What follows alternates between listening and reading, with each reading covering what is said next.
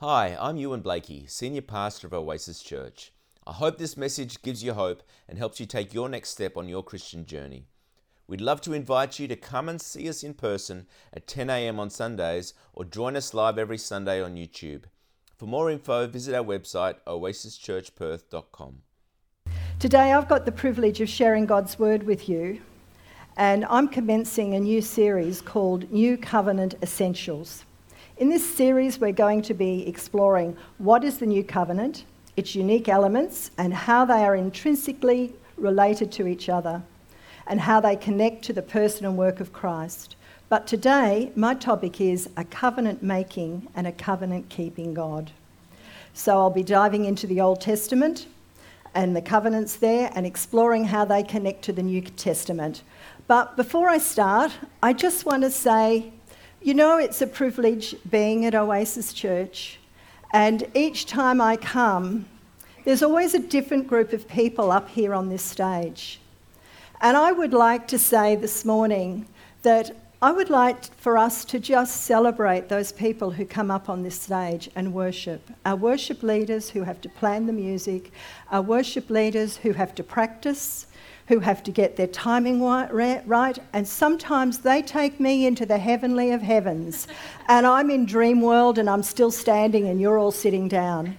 And other times with my fibromyalgia, the noise is riveting, but my God speaks through them and to me, as I'm sure it does. So can we give them a hand of applause this morning?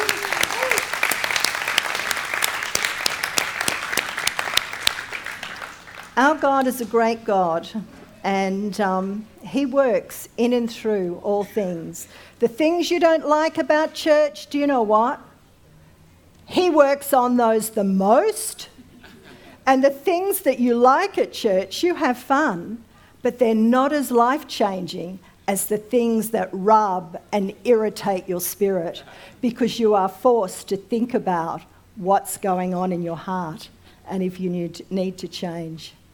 So I'm going to start this series by talking about covenants, because He's a covenant-making God. So I'm just going to give you a little bit of a definition about covenants. So covenants are a dominant theme in the Bible, and they serve as a foundation to the story of God's people. In a literal sense, a covenant means a binding agreement, a legal contract. It's a seal between two or more parties working together to reach a common goal. Covenants are often accompanied by oaths, signs, and ceremonies. They define obligations, commitments, but they're different from a contract, and this is really important. How are they different? Because they're relational and personal. Our God is a relational and personal God. This is not a black and white contract when He does a covenant with us.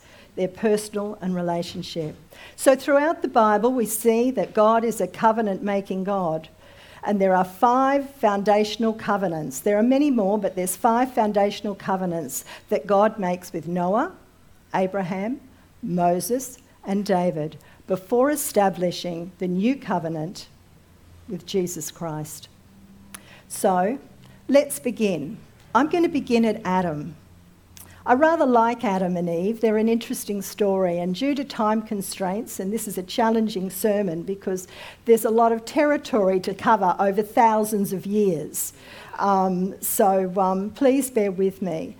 But as I do this, I really want you to stop and think, because most of you in this room know a little bit about Adam and Eve, and you know a bit about Abraham and Moses and David if you've read the Bible. And if you haven't, I would say most people in society have heard something about these people and the narratives that have been written in the Bible.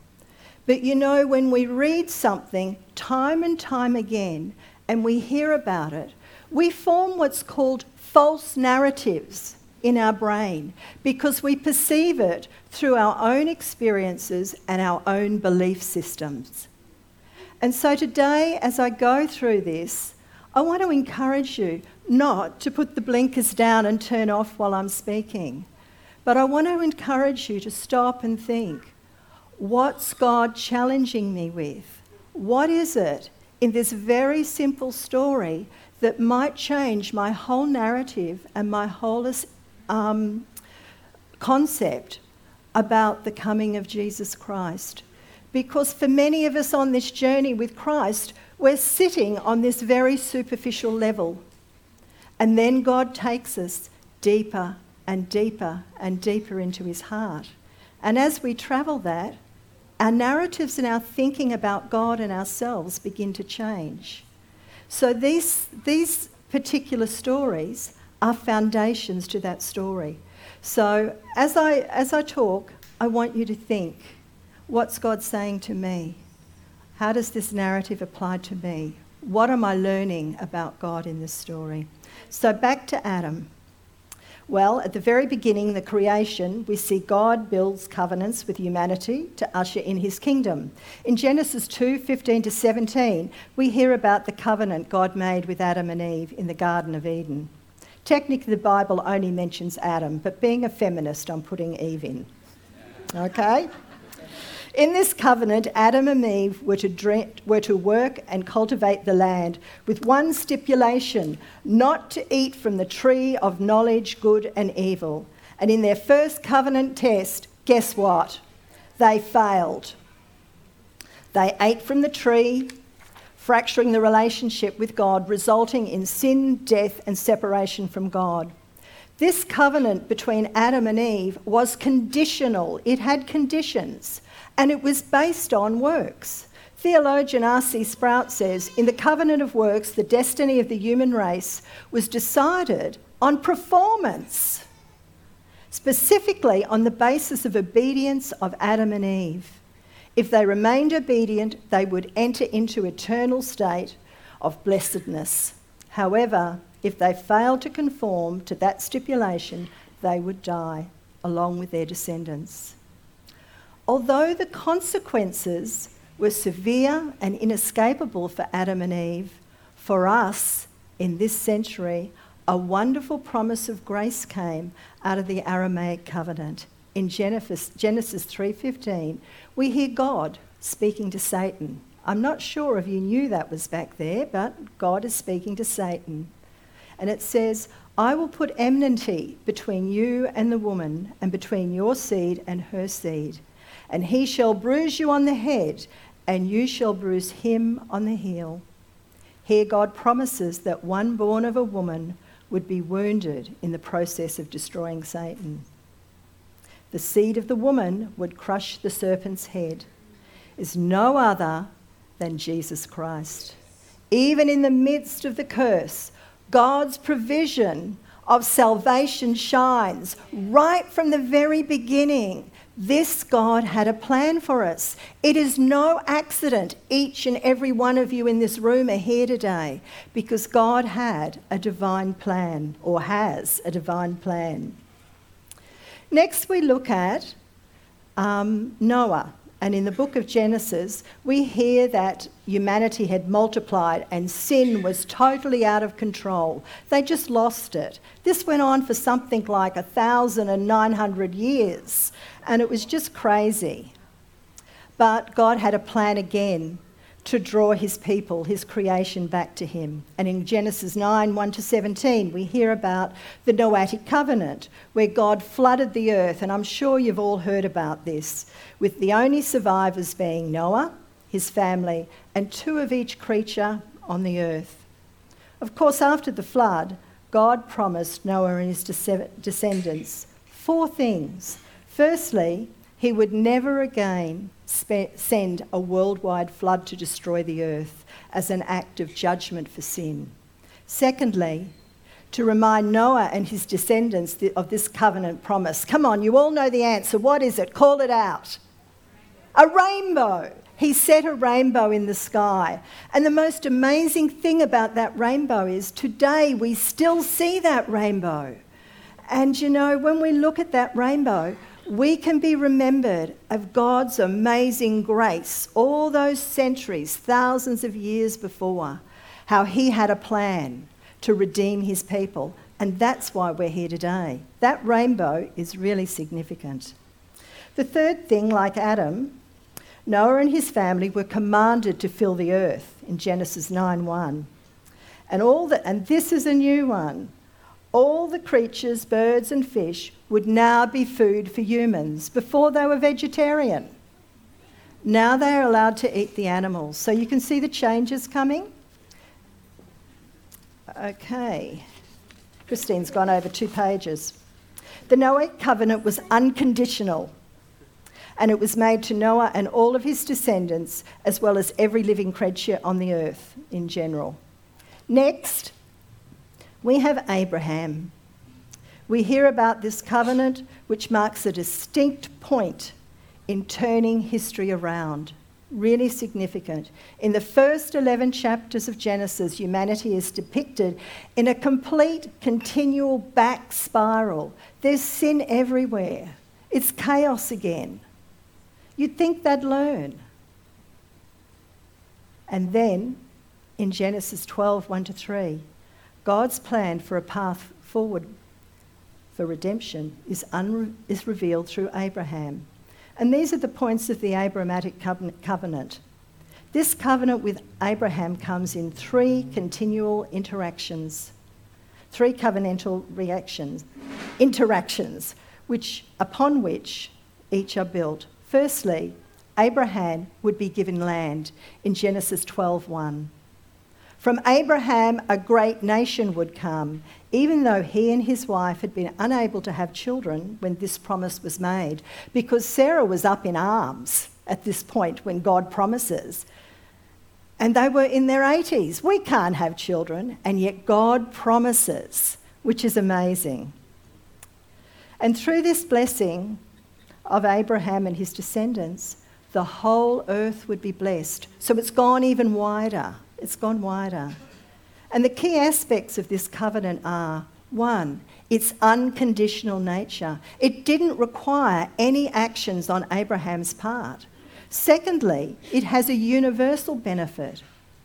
It was just not focused on the blessings of Abraham and his descendants, but the entire world. That means you and I. We benefit from this covenant. And thirdly and lastly, this covenant I did the everlasting first. It was a universal covenant which was solely focused on, it was for the ultimate benefactory of everyone. And thirdly, it was an everlasting covenant. So this covenant goes on forever and ever and ever, which is really great. And I'm going to have a drink of water because that's why I'm stumbling on my words here.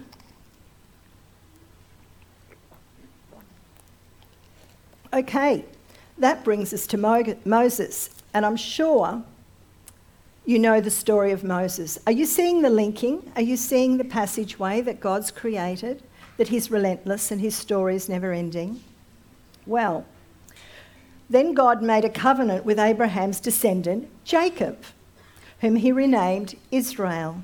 Israel became a great nation of 12 tribes, and when God rescued them from slavery under the Pharaoh of Egypt, he made a covenant with the whole nation of Israel under Moses at Mount Sinai.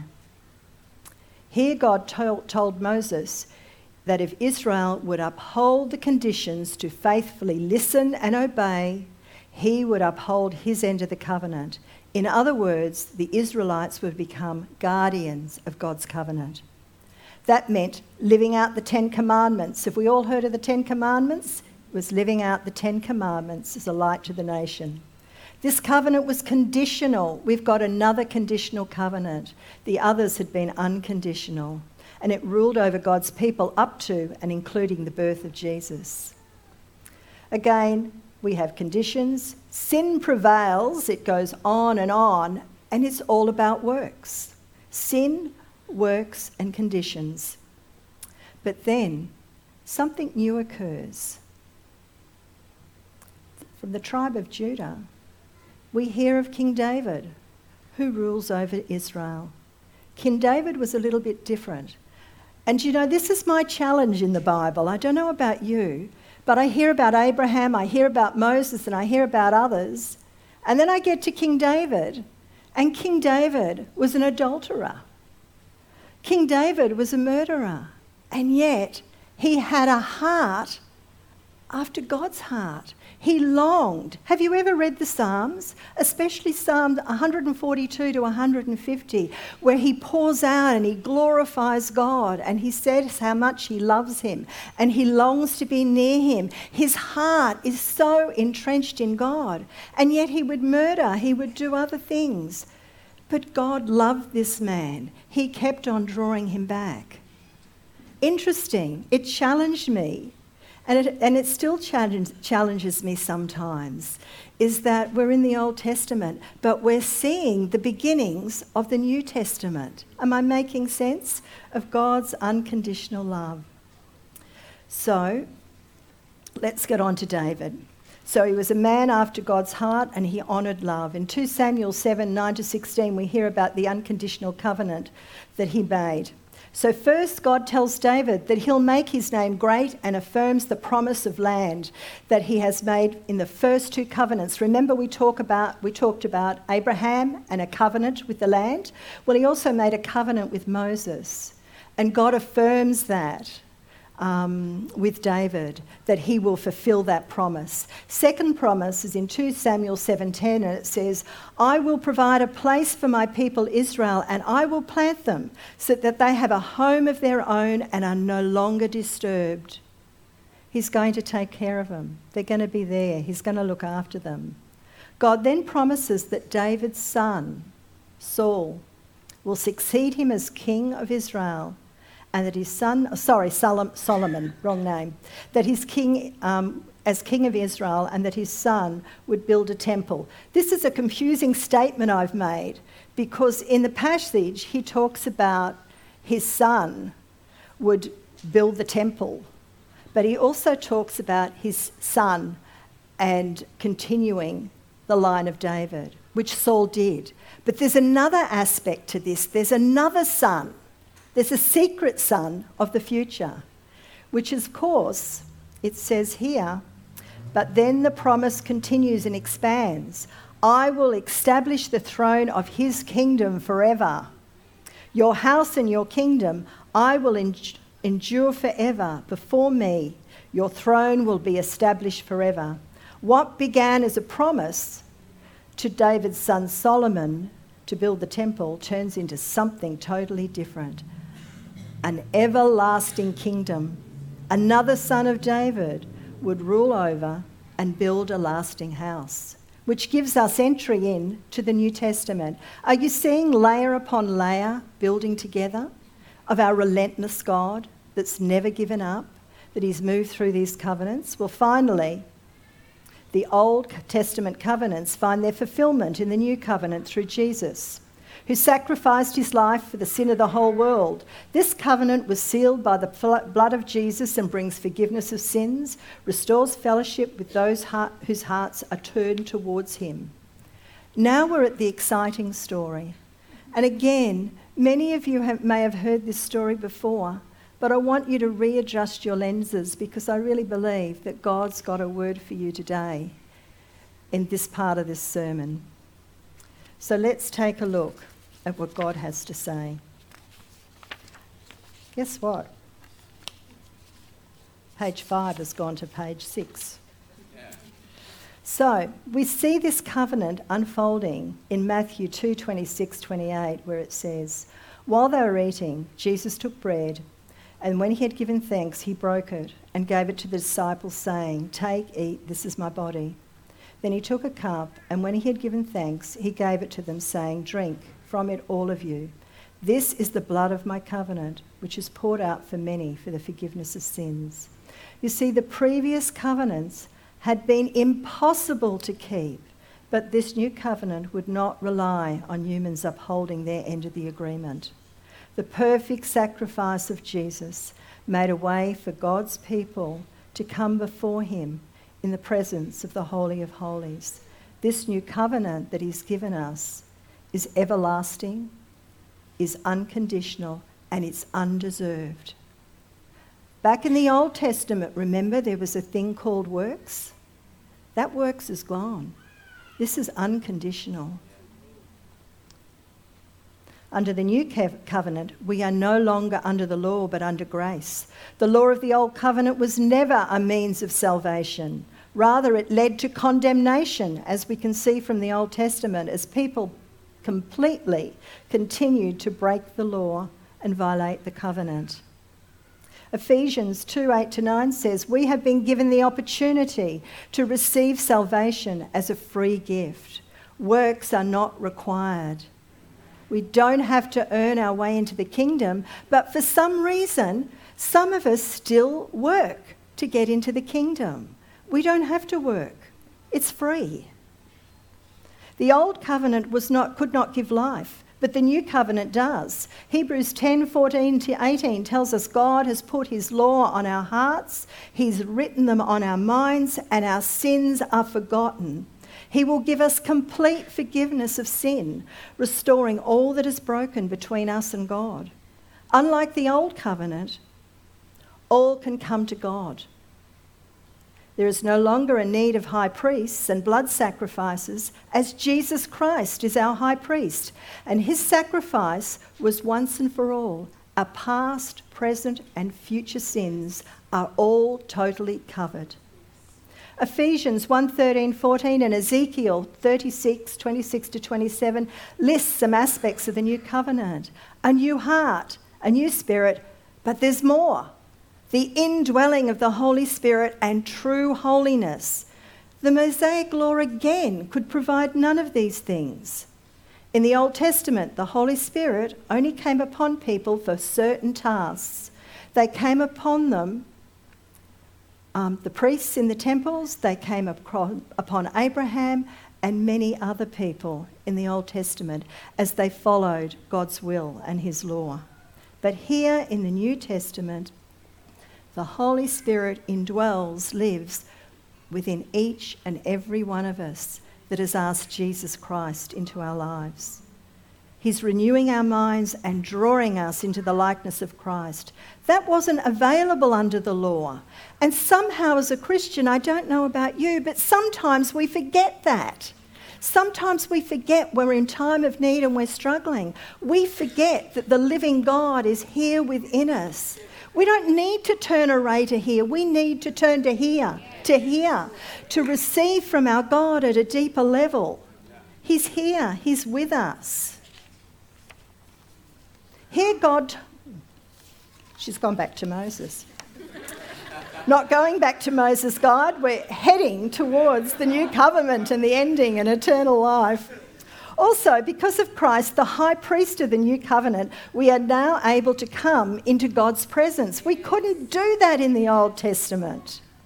In Hebrews 14:16 it says, "Let us then approach God's throne of grace with confidence, that he may receive mercy and find grace to help us in times of need." Do you turn to him in your times of need? Or do you turn to a friend? Or do you just get angry and eat more food? Or exercise more?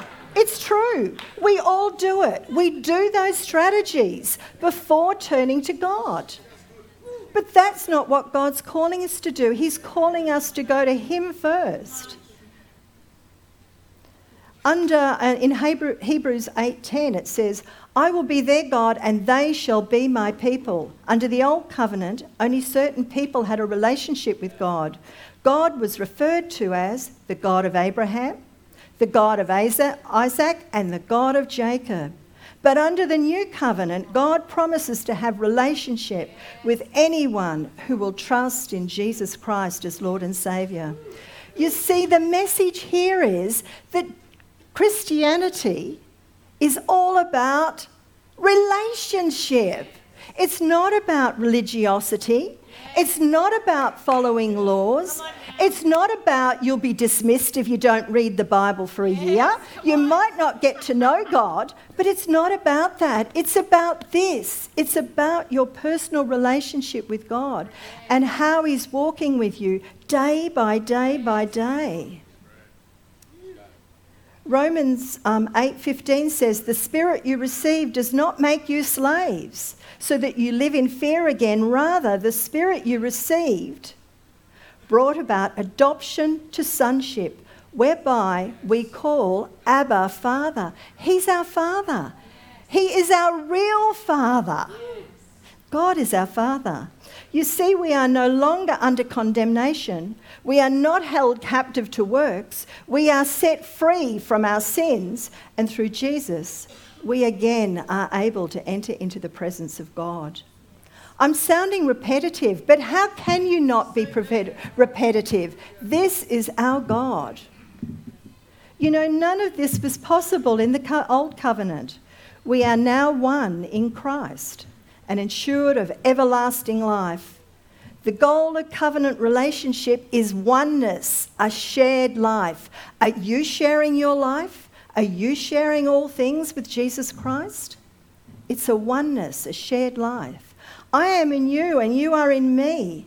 This shared life is a journey, and on that journey, God is pursuing each and every one of us relentlessly. His Spirit is convicting and is drawing us deeper into his presence. You know, our God longs for us to draw closer to him. Wherever you are today, he wants more of you. He's greedy. He wants more and more, and he calls us into that place. Do these aspects that I'm describing of the new covenant, do they excite you? You know, they do me. Because every time I stumble, our God stands there and he welcomes me back, just like he welcomes you back. The Father, Son and Holy Spirit, do you know they're our cheer squad? Every time we're in trouble without knowing, they're there, they're cheering us on, they're watching us. We might not feel them or sense them, but they're there. They will never leave us. They are our rock, our salvation. And they walk with us through the valley of the shadow of death. They cry with us, they rejoice with us, and they empower us. Do you know what? They're moulding us into the likeness of Christ because they're longing for us to be closer and closer in God's presence. Our God, if you remember nothing of this sermon, our God is a relentless God, and he wants more and more and more and more and more and more to eternity and back 1,000,000,000,000 times of your heart, because he loves you more immensely than you can ever imagine. I love my husband to the moon and back, but my love for God, sorry Ken, is far greater than my love for my husband.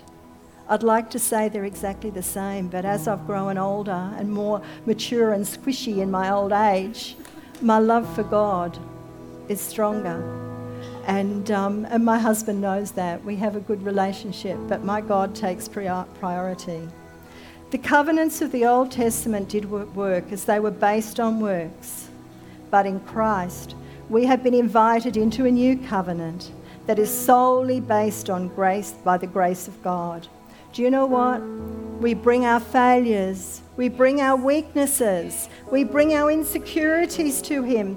We do not stand because of our success. And yet society says, you are successful, you are great. You've got the right hairstyle this week, you look fantastic. Christine, have you got a new top on? You look great.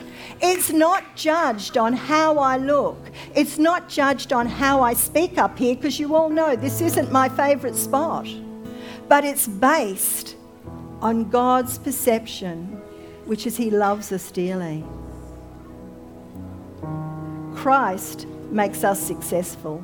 We are positioned in his righteousness. This new covenant is conditioned on grace alone. And maybe you're sitting out there today and Christianity has been effort-based. You've been trying harder and harder to do the right things. And maybe for you, you're here at church, and sorry, Christy and Ewan, but maybe you're here at church and you feel, I've got to be on more serving teams. I've got to do more for God because it's the kingdom of God. You go on a serving team because of God's grace and you want to serve. You don't go on the serving team because you want to look good or you want to feel connected or you want to feel better. It's God that you connect with because it's not effort-based. You have to do absolutely nothing. You may come from a family of origin and it was work, work, work. But it's not with God. He just says, surrender. I'm here and I'll love you forever. Or perhaps you felt distant and impersonal. And sometimes when we've been hurt a lot, our heart and our mind, they close off and we get a coldness in our heart. That's not God. That's turning off because there's unresolved things for us. And today, God wants to say, I want to warm your heart. I want to put a heat pack in there, but not any heat pack, my heat pack of love. I want to warm your heart like you've never felt it before. I want to take you deeper into my presence. I don't want you to feel distant. I don't want me to feel impersonal to you. Or maybe you've got a conditional shame that makes you feel you're not good enough. And again, you're trying harder and harder for people to accept you. Maybe it's the way you look, what you do. Maybe it's your workplace and you're trying to build your way up the ladder. My experience in the workplace was I didn't apply for promotions. They approached me and God blessed me. I think, this is relying on God. And I have a feeling that there's some people in here too, that the sins of their past. I think there's some people in this room that things have happened way back. And maybe there's some things that they're ashamed of. But God wants to say to you, there is no shame, there is no condemnation in Christ Jesus. And He wants to heal you. He wants you to come up here and He wants to pour out His Spirit upon you because He is a loving, gracious, forgiving God. So if that's the case, if you're fitting into one of those things, God wants to make a trade with you. He wants to bring you into His presence, deeper into His presence in the new covenant. He wants you to let go of the old system, works, hardened heart. He wants to bring you into a fresh grace based on intimate mercy-filled relationship with Him. He wants to shape you from the inside out. He wants you to let go of religiosity and enter into true joy, love and freedom with Him. He wants to give you something new today.